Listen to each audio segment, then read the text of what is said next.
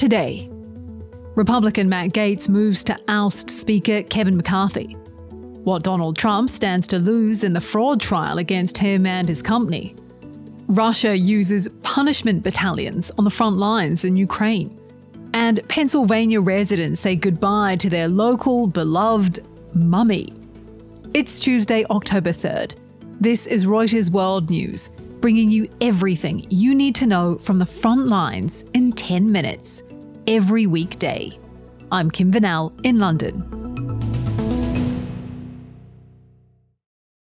We start in DC, where Congress averted a shutdown, but the drama in the House rolls on. Mr. Speaker, pursuant to Clause 2A1 of Rule 9, I rise to give notice of my... Republican Kevin McCarthy's speakership faces a challenge by hardline Republican Matt Gaetz. So will the Democrats save McCarthy? Reporter Andy Sullivan gives us his quick take on what to expect next. So Gaetz is trying to force a vote to see whether McCarthy can hold on to his job or not. Now, remember, Republicans control the House by a very narrow majority, 221 to 212. So if only 5 Republicans vote with Gaetz, then McCarthy could be out of a job. That's assuming that all Democrats vote to remove McCarthy as well. They don't like the guy. He's the leader of the Republicans. He's done a number of things that have made them very angry this year. However, they could decide to back him in return for some sort of concession.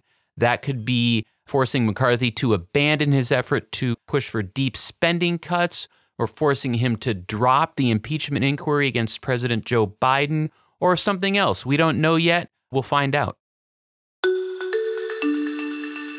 Now to the news making headlines around the world. The United Nations Security Council has approved a Kenyan-led security mission to deal with gang violence in Haiti. The resolution authorizes the support mission to, quote, take all necessary measures, code for the use of force.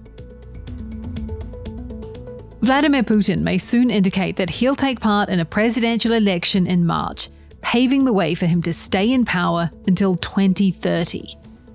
The Kommersant, one of Russia's most respected newspapers, reported on Tuesday that the declaration could come next month. The Kremlin did not immediately comment. Microsoft's chief executive, Satya Nadella, has testified that Google's power in online search was so ubiquitous that even his company found it difficult to compete. Satya Nadella is the government's biggest name witness in its landmark antitrust case against Google. If you want to hear more about the future of big tech, check out our special weekend episode. You can find it in our pod feed and in the description for today's episode. And finally, Taylor Swift has knocked it out of the park for the NFL.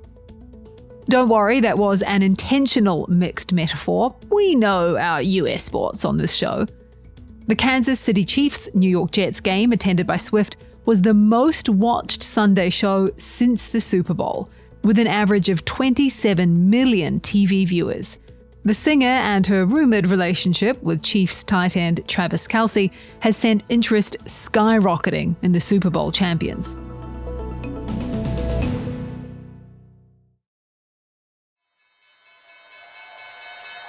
It's time for markets now with Carmel Crimmins, and Carmel, stocks are having a bad day.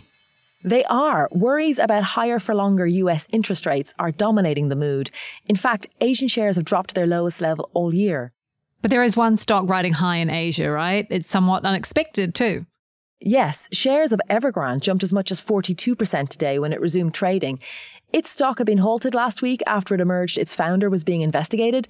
The resumption of trading may have fueled speculation that the company can progress with its debt restructuring plan. Remember, this is the world's most indebted property developer. But I wouldn't be reading too much into this jump in its stock price. This is a company which has lost about 3/4 of its market value since August. So the increase today is really speculative bets on a penny stock.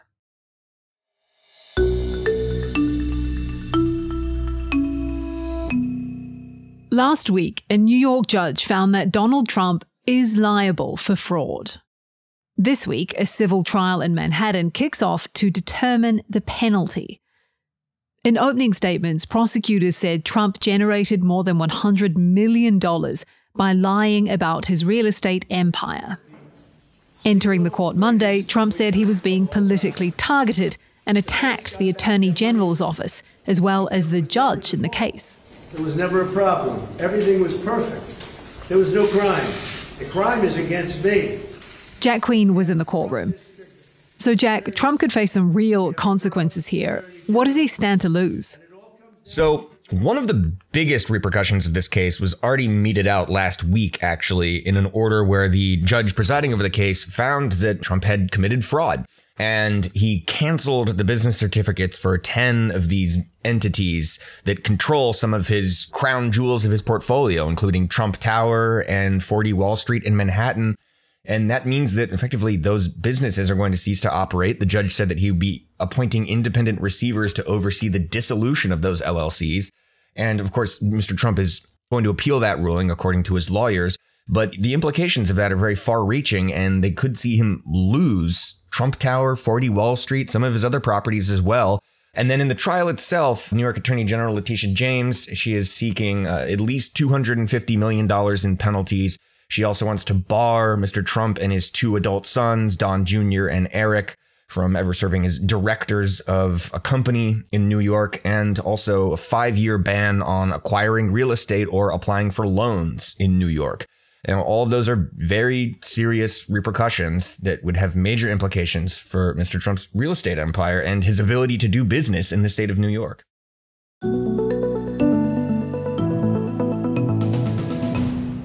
As the war grinds on, so does Russia's need for troops on the front line. A Reuters report out today reveals how drunk recruits, insubordinate soldiers, and convicts are being thrown together in units known as Storm Z squads. Christian Lowe is part of the team who worked on the story. So, Christian, tell us about these Z squads, or Z squads, as you'd say. So, some of them are convicts who were approached by Defense Ministry recruiters in their jails and told, if you sign a contract and come and fight in Ukraine, you will be pardoned and your conviction will be wiped off the slate. So that's some of them. Now, Wagner, the mercenary group, have been doing something pretty similar to that, going into prisons, taking people. The difference here is that what we're talking about is the Defense Ministry doing it. It's become institutionalized practice by the Russian government. The other contingent, which is something that we discovered and is quite new, is that some of the people who are serving in these squads are actually regular soldiers from the regular army, not convicts, who, if they commit some sort of disciplinary infraction, as a punishment, they're pulled into these Storm Z squads. How are they used? They are sent into the most challenging and difficult and dangerous tasks. They're right at the front line, so they're really taking the brunt of everything, and they're pushed forward into counterattacks. Their losses are extraordinarily high, where the majority of these squads are getting wiped out in a battle. Several people use the term meat. We are meat. We are being sent into a meat grinder here, and we're being treated like meat. When contacted by Reuters, an officer with one of the units described in the story declined to comment on Storm Z and ended the call. The Kremlin referred Reuters' questions to the Russian Defense Ministry, which didn't respond to a request for comment. You can read more about Storm Z squads on the Reuters app or Reuters.com.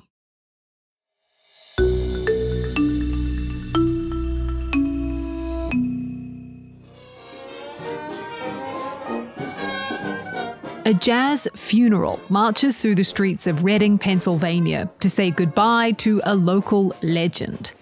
You know, when I was a kid growing up, he was a sideshow freak. My parents and grandparents, they have memories of coming into town and visiting Stone Man Willie. That people crave to go see. I saw Stone Man Willie.